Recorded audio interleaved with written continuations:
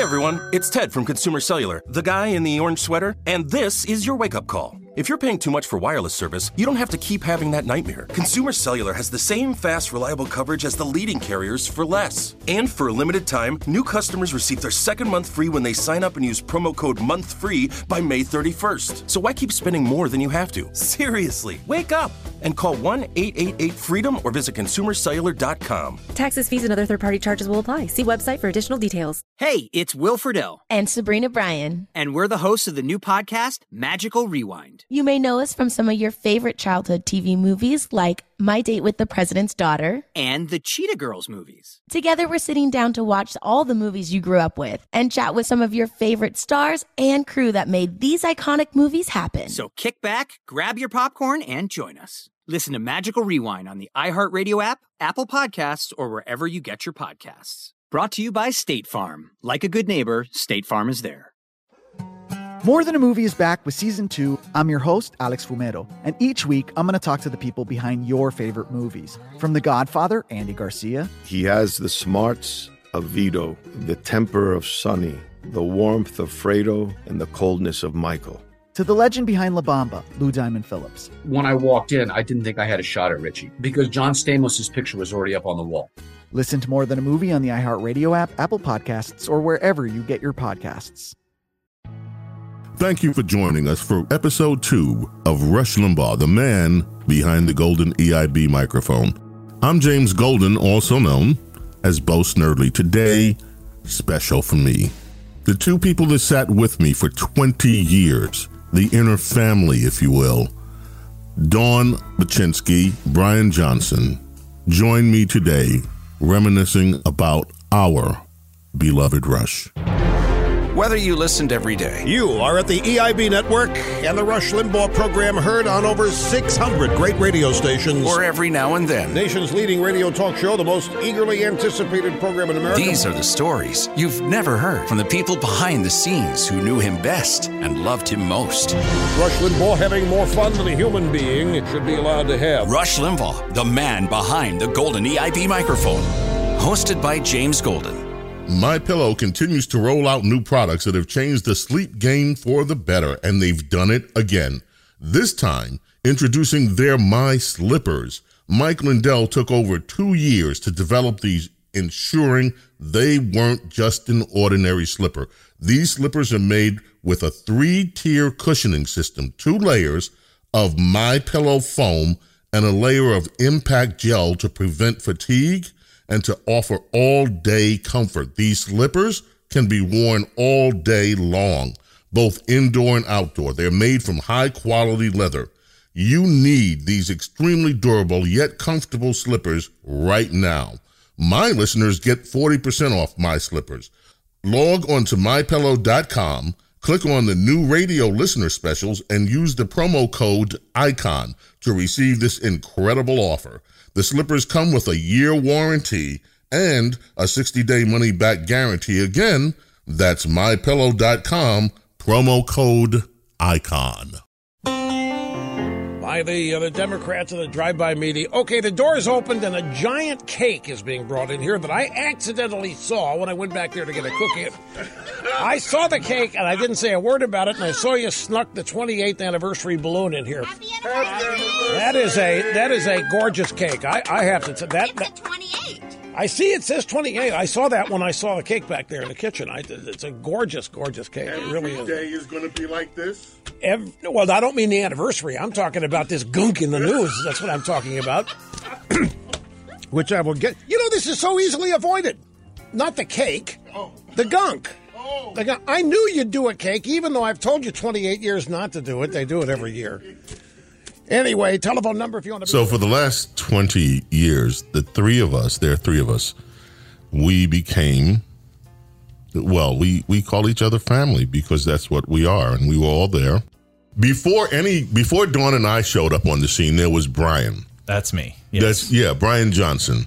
Now, Brian, you, between all of us, you probably have the most radio experience of anybody here, and there's a reason for that. Well, yes. I was born in a radio station. Right. Yes. My mother and my father, they met working in radio. My dad was the engineer. My mom was the receptionist at a radio station in Iowa.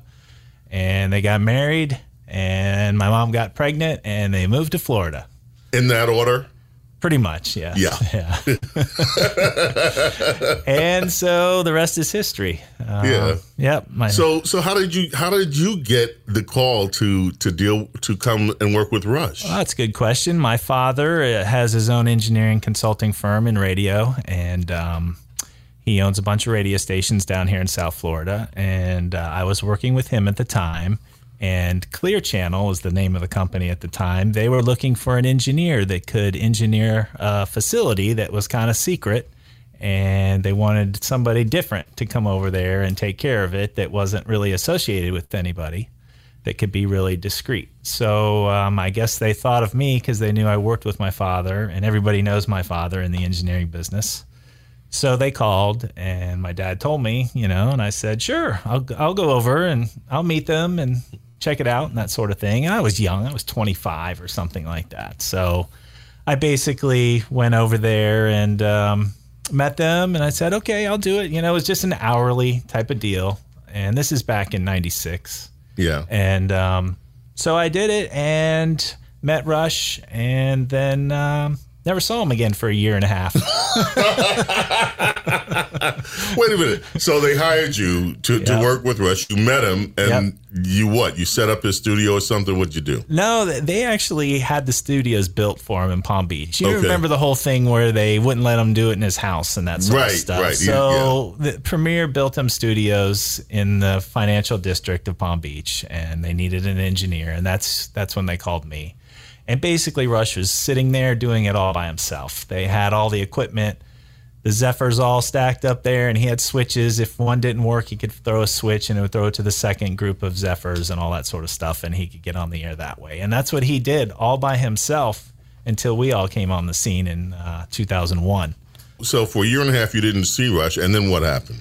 Then they called and said, Rush got this new piece of equipment that he wanted me to install that allowed him to record his CDs. You know how he liked to record all his music and all that stuff himself? Yeah. So he was doing that sort of stuff, and they wanted me to come and install this piece of equipment. So I said, sure, I'll come over and do it. So I went over and did it, and I didn't hear from him again for a year and a half. I figured, he just doesn't like me, So and then the year of September 11th in 2001, near the beginning of the year, Rush himself started reaching out to me, was having problems with his hearing, and asked me if we could get some different headsets and things like that for him to try, like the ones that Imus had, remember, that hung down and stuff like that? Oh, yeah. We tried all different ones over that period, that year. And people were complaining about his voice changing and stuff like that. Well, I think it was because of him losing his hearing, gradually. So his voice kind of changed a little bit during that time. Anyway, September 11th happened, and Premier Radio called me and said, listen, we don't know what's going on in the world. Could you be there every day at this point? So my father said, well, it's Rush. You got to go do it. So I said, all right. So I basically dropped everything I was doing with my dad and the engineering and all the radio stations, and just sat in the parking lot for the next 2 weeks, because there was no way for me to listen because none of the equipment in the studio was hooked up. It was all self-contained in a box right next to him on his desk. And eventually, about a week into that, I'm like, all right, this is crazy. So I went in and wired it all into the rest of the studio so I could at least come inside and listen and watch. And that's when he came in and said that he lost all his hearing in one ear, and he needed to talk to Premier and see what was going to happen going forward. So he flew off to California, and then I got a call a few days later from a guy who said, John Axton. Oh, John Axton, yes. And he called and said, basically, Rush filled us all in and everything, and we have this lady, Dawn, that we'd like you to meet with. Mm-hmm. And we want to try doing the show on the internet on Sunday. Could you set up all this equipment and screens and all this stuff? And we want to try stenography and see if this will work for Rush. So, of course, I jumped and did everything and met Dawn. So when did you get the call, Dawn, and what was the call like? It was right after 9/11. It was that month, and so you have to take yourself back in time to that period. And it was, and I'm a court reporter, a stenographer, and had been for many years. How many years? But in the court system since. Because I asked that because when I first met you, you were like really young, and you came in with like this flaming. You were really young too, James. We were all really young. I have a picture of all of us. We were all young, yes. We were all just babies. So you got a call from John Axton, too? So I got a call from John Axton, and I just thought it was a job for the day. It was a real-time job. Right. And so they said it was to come over for this person named Rush Limbaugh, who I had never heard of. I'm in the court system, I'm always doing stuff. I didn't know who the senator was in Iowa, and I really didn't care, But, did you know who O.J. Simpson was? Well, yes, I did know who O.J. Simpson was. Did you know who Johnny Cochran was? I knew a lot about the law, but not a lot about, nothing about Rush, actually. Okay. And so I came over that day, and of course the day Kit Carson was there, like it was full of people. I didn't know which one of those people happened to be Rush or not. Who the person was that I was there working for. And I also didn't know that he had lost his hearing. This was a big secret, a huge secret. I had to sign a confidentiality agreement before I came in, because it hadn't been disclosed yet. At that point, he hadn't disclosed it. So... And then I came in, and they proceeded to tell me that they tried out all these stenographers from California and from all these other places, and they all didn't work, and this is blah, blah, blah. And I'm thinking, what am I getting myself into here today? What did I agree to come to? And so we were in our old studio, which is kind of like, I always tell people, it's like the show Frasier, when you looked through the glass and you would see it like that. And so Rush was on the other side, and Craig was in the other side with Rush that day too. And Craig said, listen, Craig Kitchen. And he said, listen, I'm just going to have a conversation with Rush, and if you could just write it down. And I thought, boy, this is the craziest job that I've ever had, like, what is this, But okay, sure. And so they just started talking, and it was very basic, like, hi, Rush, how are you today? And of course, Rush couldn't hear, so he's looking at him like, okay, Craig, because he was completely 100% deaf. He hadn't had his cochlear implant yet. So, he wrote him a little note to start talking, and so then Rush started talking, and I started writing it, and then they were reading it. So as it came up, they were reading what was being said. And so that went on for about 30 minutes, where they were trying to make up some kind of conversation to be able to read. So then I still thought I was just there for the day. They came back in, and Craig said, well, we would like you to come back here again tomorrow. And so I said, okay, and still not really realizing the gravity of what was going on. And so anyway, that day when I was leaving, before I left, and Rush couldn't really hear anything at that time. So he had written me a note, and it said, I can't thank you enough. I know I can do this now. And he had tears in his eyes. Oh, my gosh. And so, anyway, that's how it all started. At that point, did you begin to suspect that this was a little bit more than you had?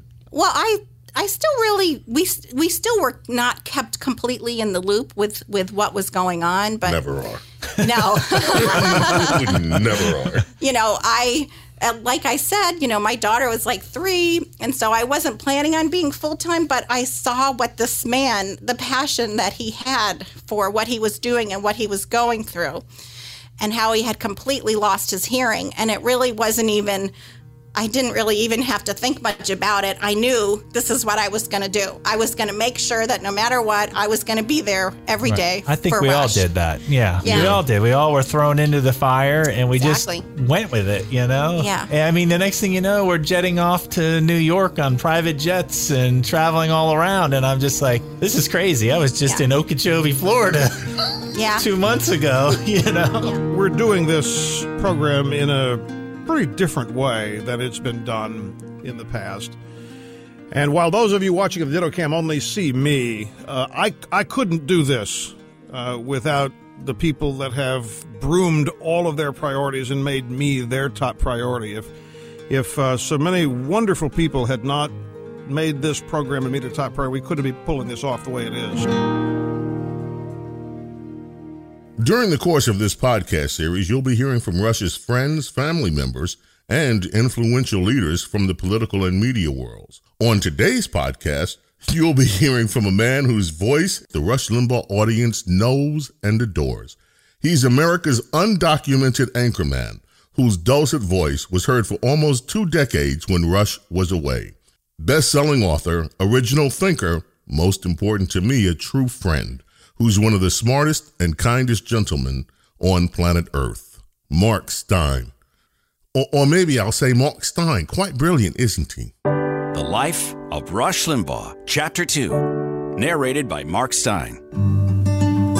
Rush Hudson Limbaugh III landed his first job when he was just 13, shining shoes at a Cape Girardeau barbershop. And I'll bet he was a pretty good shoe shine boy. But what he really wanted to be was that guy on the radio. For Rush, being a disc jockey represented more fun than a junior human being should be allowed to have. My wildest dreams when I was a young kid pretending to be a DJ on the radio when I was 8 years old. He fell in love with a toy radio transmitter that allowed him to broadcast inside the house to members of his family.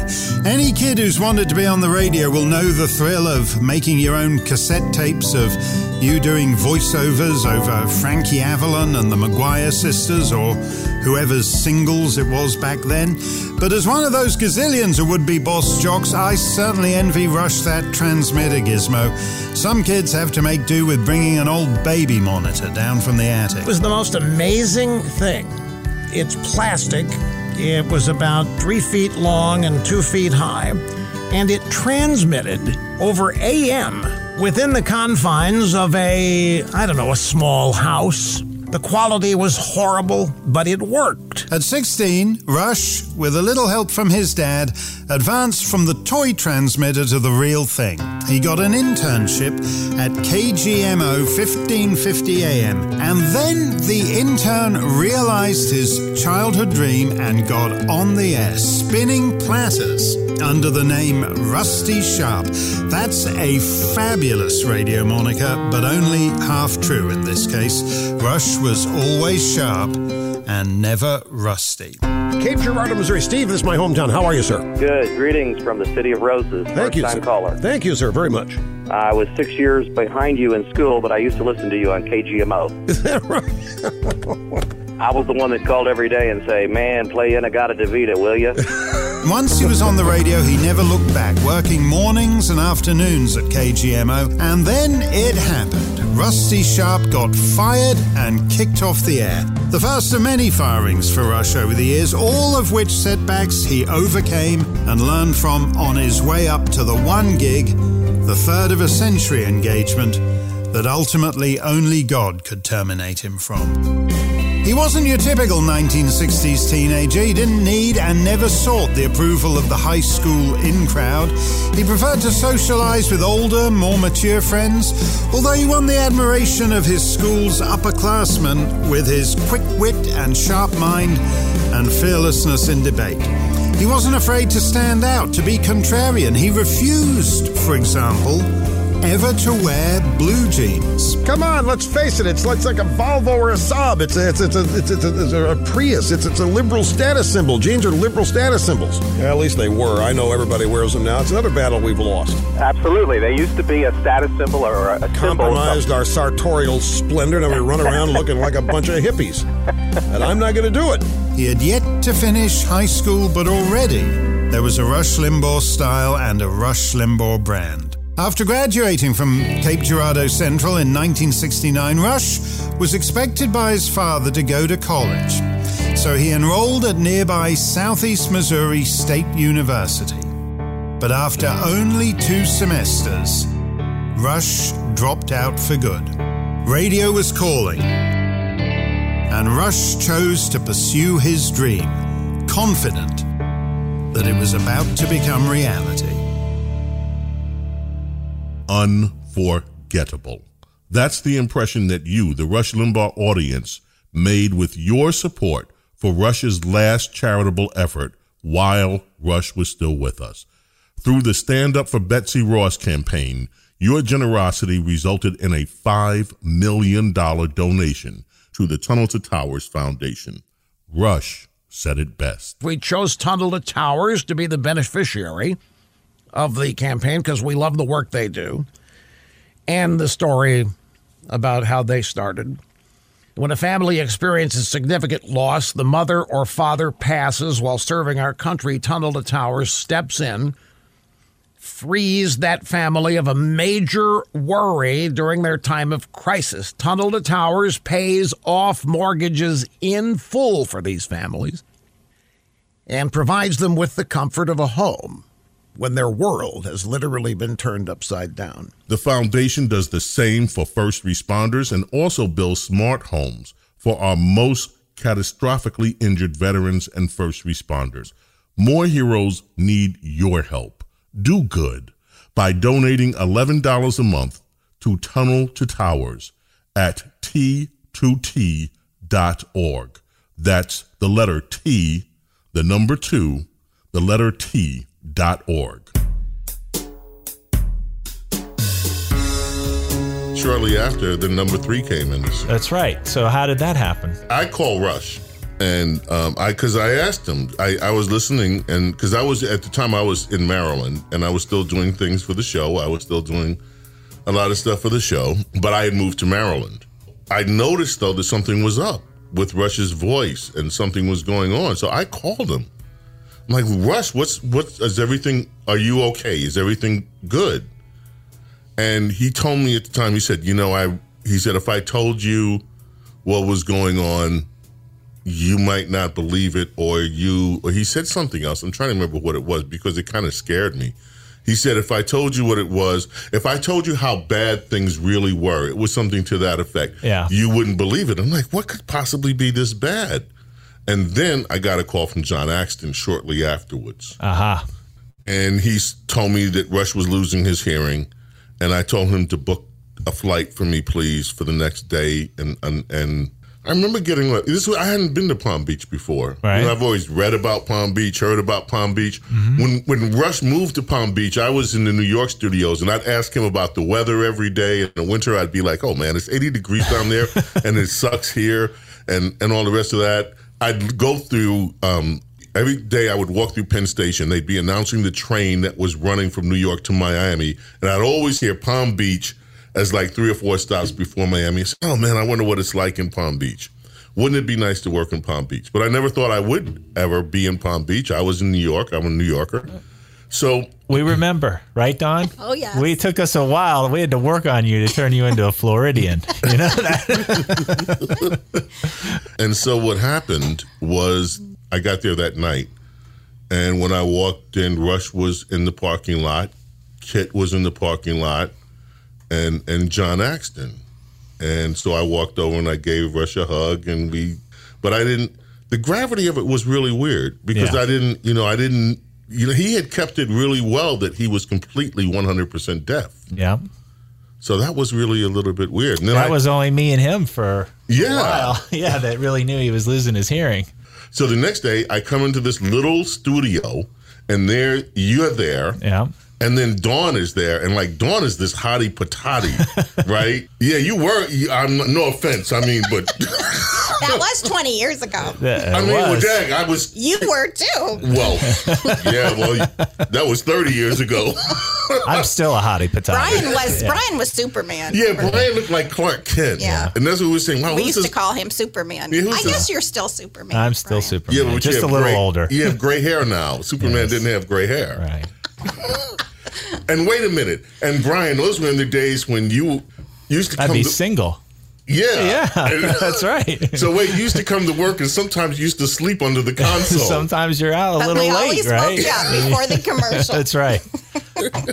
Yeah, but I had no idea then that 20 years later, we'd all be here. No. Yeah, back in the beginning, he couldn't hear at all. So I don't know if you guys remember this, but we would hold up cards for the breaks for if there was 10 seconds left or 30 seconds left. And so we were trying to make it fun for him because he was totally deaf and just trying everything. And he had so much passion for this. So we would hold up the cards. So I would pretend like I was in a boxing ring and I was the girl going back and forth with the 30 seconds, or whatever, when he would start laughing. Just anything we could. We had to think like we were deaf. And how could you do the show? And I mean, I put LED lights. Right. I remember you had that yellow light, the red light, and all that stuff. Yes. And I was trying different vibrating devices to put on the chair. Excuse me? We had those Duro. Excuse me. So wait, hold tight. You were trying different vibrators? Well, to hook onto his chair so he could feel the audio in his chair. Well, and then I was doing the Brian, I'm sorry. That sounds freaky. Okay, I'm just sorry. That sounds a little freaky. He could only feel stuff or see stuff, so you had two options. Okay. So I had Duro. Remember the Duro meters? We had those in front of them. So those big LED meters. Yeah, we had those. We had AOL Instant Messaging. That's really what really helped us a lot back then. That's how we communicated with them, was AOL Instant Messaging. And we used to, because when he completely couldn't hear, if a caller was screaming, we would turn the screen red. So even if he was looking the other direction, if he looked back, he would know the caller was screaming. I don't remember all the colors, but if it was blue, it might have been crying, because you have to remember this is after 9/11, and a lot of the callers were crying, and we had so many people from Rockaway and all these towns around New York City that we were fielding all these calls, and so we were all crying. But we would, if it was a seminar caller, it would be yellow. We had all these colors that would just flash up on the screen for him.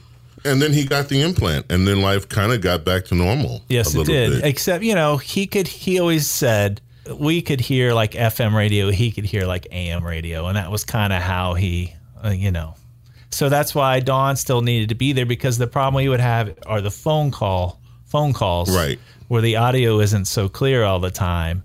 Now, he was fine with us in the studio environment because the walls were 10 feet thick and it was dead silent in those rooms. It was real easy for him to hear us with the implant.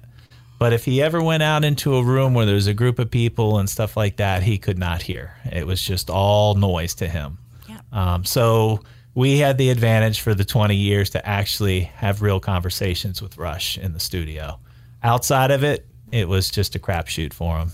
So if you had to pick out one of your favorite stories, I know you just... do you want me to give mine? Yeah. Okay, here it is. One day, I used to come into the studio probably around 9:30, 10 o'clock most days. Rush would get there at about 8:45. He would sit in his room, and I always sat at the console, which was directly in front of Rush on the other side of the glass. And I just kind of used that as my desk. And that way, if he ever needed anything, he would just hit the talkback button on his desk, and it would just come right into my room, and I would respond to him. Yeah. So I always sat right there, and there was only the four of us. Yeah. Us three and Rush at the studio most of the time. So there was nobody to answer phones or get the doors, or that was us, So most of the time I took on the answering the phones so that you could do show prep with, for Rush. And so that was kind of our routine. Well, one day I got in there at 10, I sat down there and I answered the phone, and we always said studio when we answered the phone because we didn't want to say Rush Limbaugh show or anything like that. We were trying to be hidden. So I said studio, and this guy on the other end says, yes, this is Elton John. I'm calling for Rush. Well, I immediately said to him, yeah, sure it is. Who is this really? And he's like, no, really, it's Elton John. And I'm like, this isn't Elton John. You're not calling, you're not Elton John. And he's like, no, really, let me sing to you. And I'm like, seriously? All right, listen. Did he sing for you? Well, he was starting to sing. Yes. I'm like, hold on, let me go in there and I'll tell him it's Elton John. I just did not believe him. So I put the guy on hold and I walked around and I went into Rush's studio and I said, hey, Rush, I got some guy on line 1 claiming he's Elton John. And Rush looks at me like the stone cold right at me and says, well, it probably is Elton John, Brian. And my heart just sank, and I'm like, and I just walked out of the room, and I I didn't know what to think at that point. So after that call, he was on the phone with them for like an hour, and I'm figuring, that was Elton John. So later, after that was done, I think he sent us all an email or called us all on the PA system and said, no matter what you do, you don't tell anybody that Elton John just called here today. So we're all like, mum's the word, we're like, okay. Goodbye, Yellow Brick Road. Right. So we were at the wedding. Right. And I think I was sitting next to Tom Watson, the golfer, and a couple other people. And they're sitting there talking about, I hear there's somebody famous going to be singing and stuff at the wedding, and we're all like not saying a word.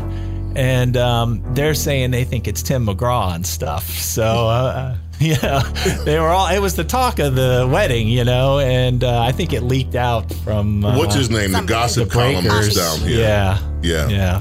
They found out that it was Elton John, but it wasn't us. No. It was never us. Never us. Nope. Once again, my highly overrated staff has let me down. The EIB network now has an official Obama criticizer. He is Bo Sturdley. I got Cookie working on the soundbite even now. You might be confusing Cookie with Coco. Coco is married to Cookie. Coco runs the website. The video is actually taken from the control room. What you see, the back of the broadcast engineer's head, Brian Johnson. Which is as close to fame as Brian says he wants to get. That was Greg Chapin's idea back in the cave there where these guys put these bites together. I'm sure Denise at the Limbaugh Letter could come up with a great graphic after Cookie cracks the whip and tells him what to do. So what we've done, Joe Muniz on our staff has recorded all of what I said in Espanol. Mamon, the broadcast engineer, had a different idea. I just sent a picture up to Coco Jr., whose actual name is Dean. Craig Kitchen from our staff. Kit Carson, former irreplaceable chief of staff and trusted right hand. Diana Schneider, editrix of the Limbaugh Letter. Dawn, are you irritated by this? You don't like this? I thought I detected a facial expression. She's sitting in there and her face getting contorted and so forth, and I knew it. I wanted to issue a special thanks to I call them highly overrated staff. They may be, but they're incredibly valuable. They're incredibly loyal. They are incredibly committed. And they are exceptionally devoted.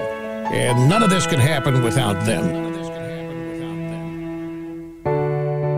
So we're all sitting here, Dawn, Brian and myself, Brian Johnson, Dawn Baczynski. What is it that you most would want the world to know about the Rush Limbaugh that you knew? Dawn, you're the boss. Go first. Well, that's funny that you say I'm the boss, because very, very early on, it was just the four of us there. It was just, Rush and Brian and James and me. And so stuff would go on or things would be happening and everybody's kind of not paying attention. And I'm like, well, what is going on here? This is a big mess, And so I would start directing people, if somebody was there that day to fix it, because it had to be done correctly, So then throughout the years, whenever we would have people come for any reason and they were asking questions, Rush would just say, ask Dawn, she's the boss, and they kind of looked like, haha, that's a joke. And he's like, no, ask Dawn. So it was kind of funny. Yeah. I said earlier, and I know that if people haven't listened to the show, they have one idea of who Rush is. Other people that listen to the show, they might love him and they have this idea of who he is too. And we know those people too, but we also know the person that wasn't on the radio show. And he is just one of the best men that you could ever know. Very humble, which people don't believe that when you say that, but so humble. Just so grateful for where he was and still wanting to pinch himself for where he was and still always thinking, I think my parents would be proud of me for this, or when he would just do an award or just do anything he would do, like people just... I don't think they saw that side of him enough, and he was not one to tout it when he would give so generously to so many organizations and so many people and would do so many things anonymously, and do so much that people will never know the amount of stuff that he's done throughout his life, because he was not about, look at me.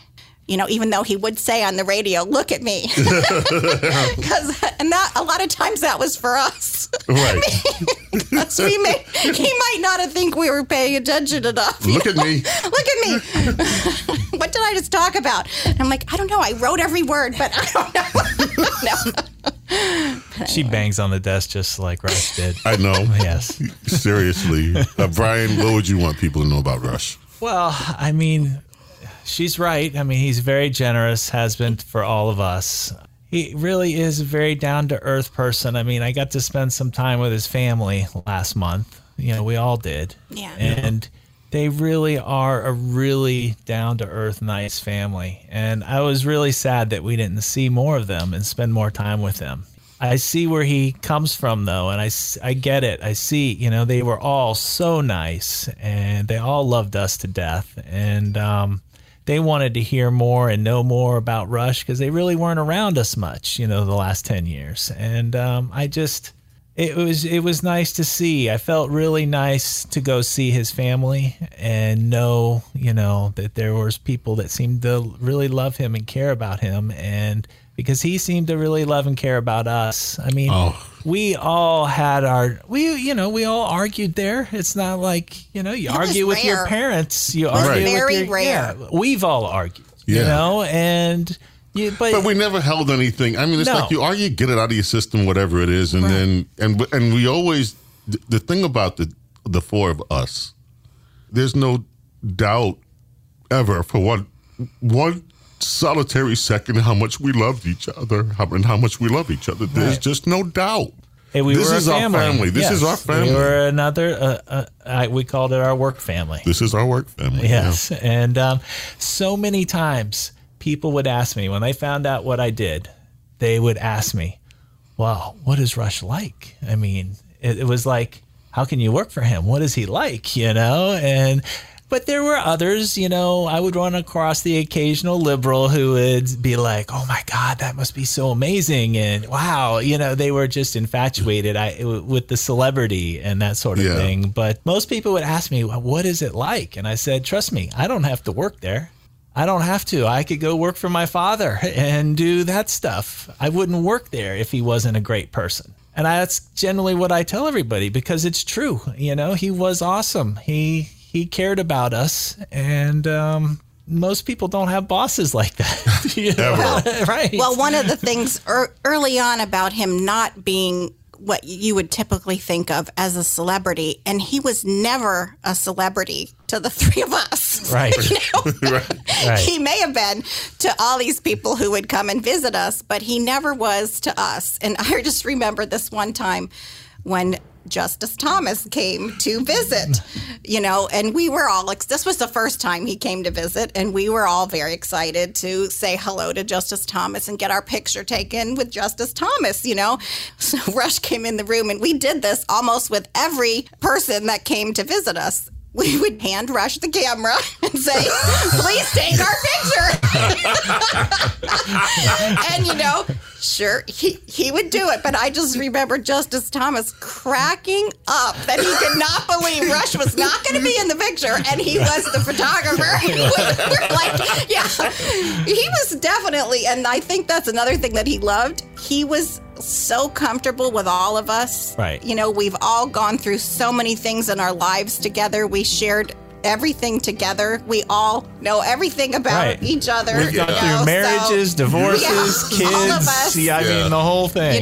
Literally, we were there every single day together for 20 years. I know what many of you think. Rush, are you really telling us that you don't know what the audio sound bites are going to be until 5 minutes before? Yes, folks, I'm telling you that. We have a smooth oiled machine. They've been doing this long enough. They know what I like, don't like. They know what I say I want up there, things I don't. Same people that were here on day one, and they know exactly what I want and don't want. I don't have to tell them, which is the way it should be. So, Dawn, how did you get started? What's your story? I'm going to tell a story about when I first started and going back to when you have young kids. And a lot of people think of celebrities and people like this, that they're divas. I don't know what the word is when you're a man. but Rush was not that. And from the very beginning, when we had to travel or we had to do anything, he would ask me, well, is Jessica in a play this week, or is there anything going on with the kids? And that's how we would plan if we had to go away for a week or if we had to do something. He would make sure that it didn't interfere with anything. And you don't usually hear stories like that. I'm sure, I don't know if Premier Radio would have liked that, that he was checking with me. But that's who he was, and he didn't want to inconvenience anyone ever for anything. I know. Right. That's for sure. That's for sure. I mean, sometimes he would say, hey, are you going anywhere near Publix where you think you might be able to pick up a turkey sub on your way in? But really, he was just such a genuine, humble guy, and that's what I want people to take away from this. Yeah. Well, you talked about, I mean, he every single time that anybody would do anything for him, you always, thank you, sir, thank you, ma'am. It was always the epitome of good manners. And I think sometimes he was shocked at what was going on the other side of the glass, because we used to have some knockdown dragouts in that room. Yeah, we've had a few.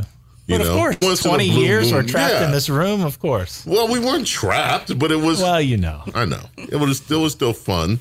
Yeah. And, but I mean, yeah. It was our own thing, I mean, Rush had his thing, but we had our own little thing, too, right. Yes. Well, we were doing something in there. I don't know. You might have been put on probation with a caller. Like, he used to have fun doing that. But we installed in the new studios that shade that comes down from the new studios. And it really was installed in case he was, going to change for an event that he was going to or something, just to have a little extra privacy. But one day we were during the show and he was getting annoyed with all of us, because whatever we were doing, we were interrupting him or telling him whatever.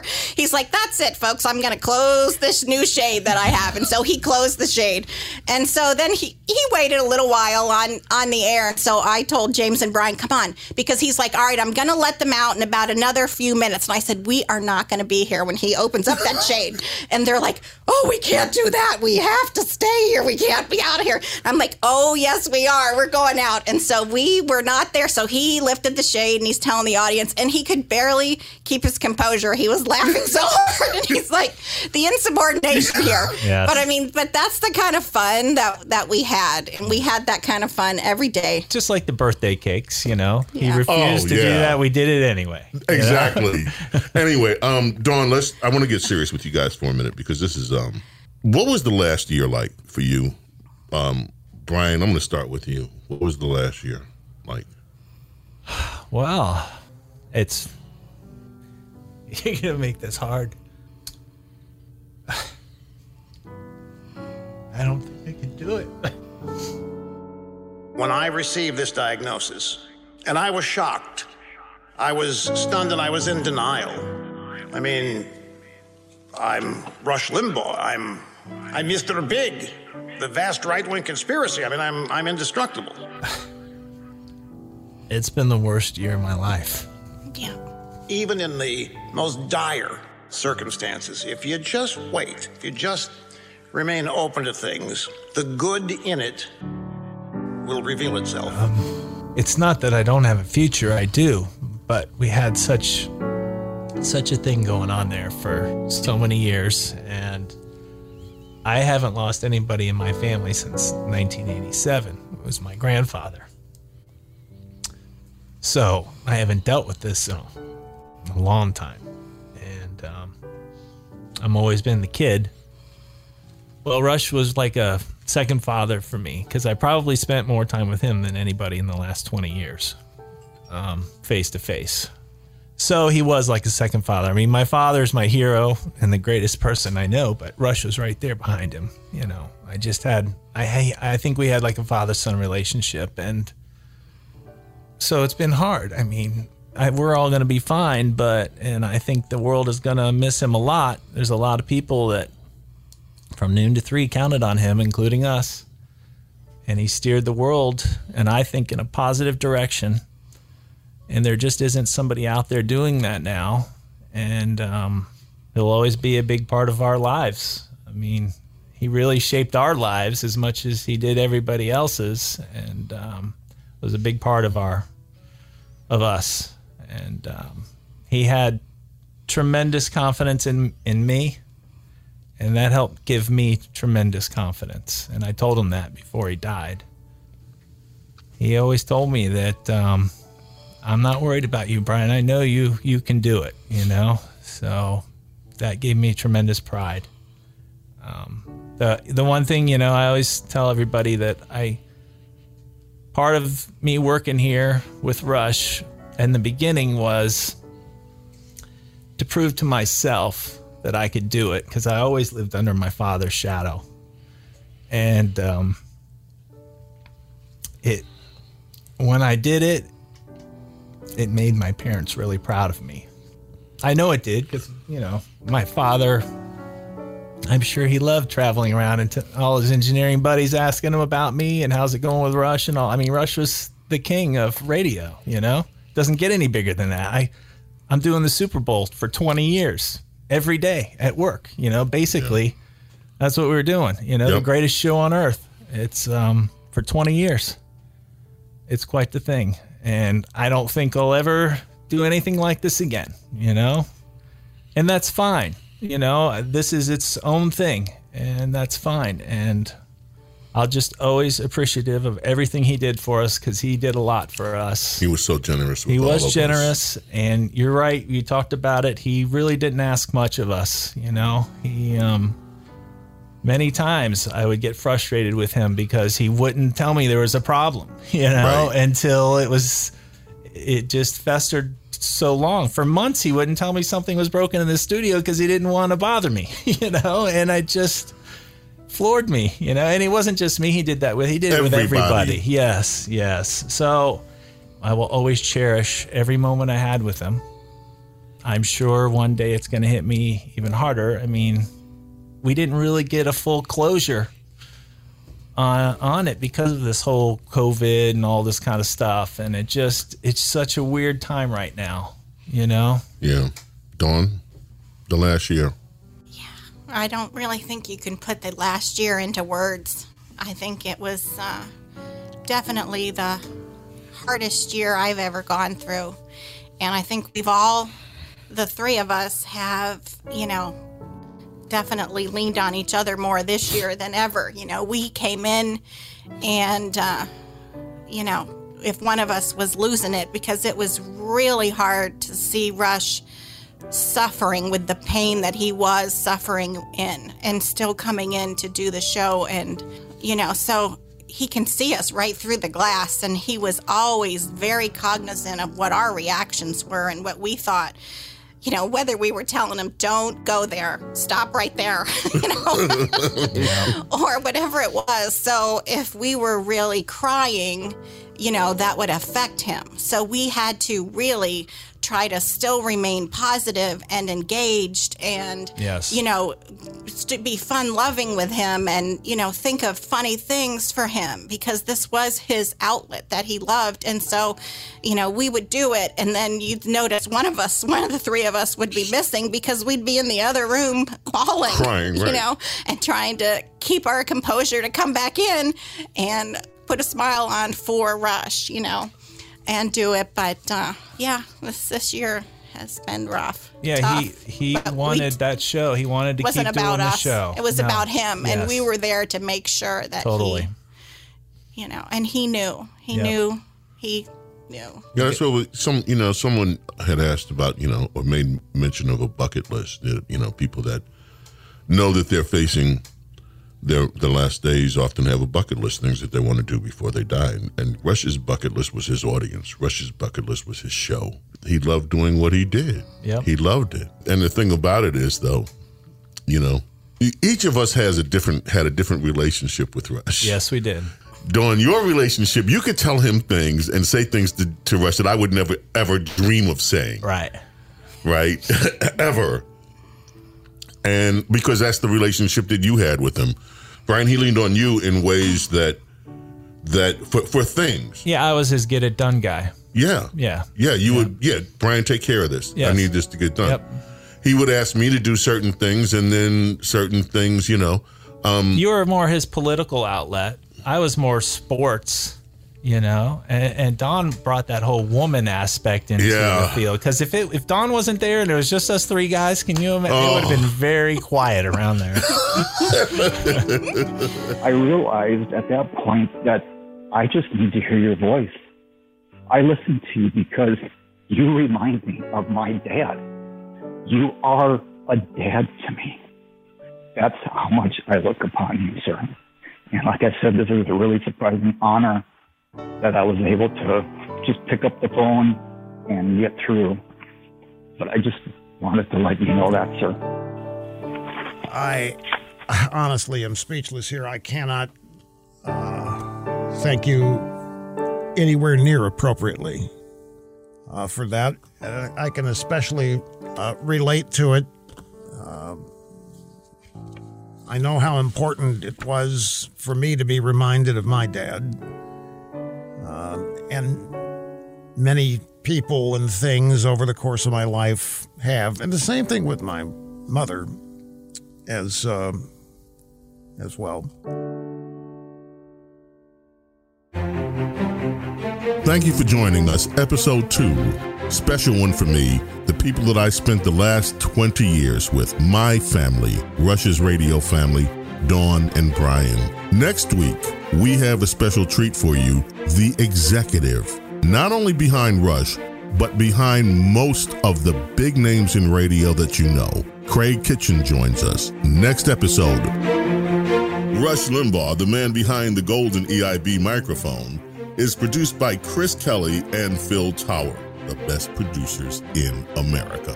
Production assistants, Mike Mamone, and the executive producers, Craig Kitchen and Julie Talbot. Our program, distributed worldwide by Premier Networks, found on the iHeartRadio app or wherever you listen to your favorite podcast.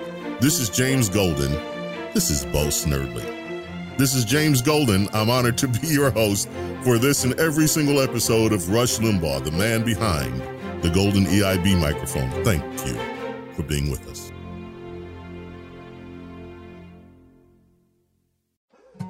More Than a Movie is back with Season 2. I'm your host, Alex Fumero, and each week I'm going to talk to the people behind your favorite movies. From The Godfather, Andy Garcia. He has the smarts of Vito, the temper of Sonny, the warmth of Fredo, and the coldness of Michael. To the legend behind La Bamba, Lou Diamond Phillips. When I walked in, I didn't think I had a shot at Richie because John Stamos' picture was already up on the wall. Listen to More Than a Movie on the iHeartRadio app, Apple Podcasts, or wherever you get your podcasts. I'm Jack Armstrong. He's Joe Getty. We're the Armstrong and Getty Show. We cover the stories the mainstream media ignores. Stories that are important to your life and important to the world. The election, of course. The many trials of Donald Trump. Couple of wars. Gender-bending madness. Why are kids looking at so much social media?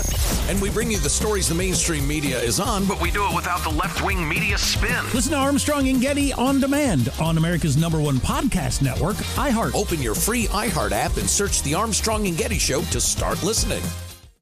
Hey, I'm Jay Shetty, and I'm the host of the On Purpose podcast. This week, I talked to Orlando Bloom in a rare interview where we went deep into how to get comfortable with fear and how to change the guilt and shame thought pattern. People say, what are you afraid of, right? I'm afraid of fear because it's like I want to confront anything in my life that feels challenging on those levels. Listen to On Purpose with Jay Shetty on the iHeartRadio app, Apple Podcast, or wherever you get your podcasts.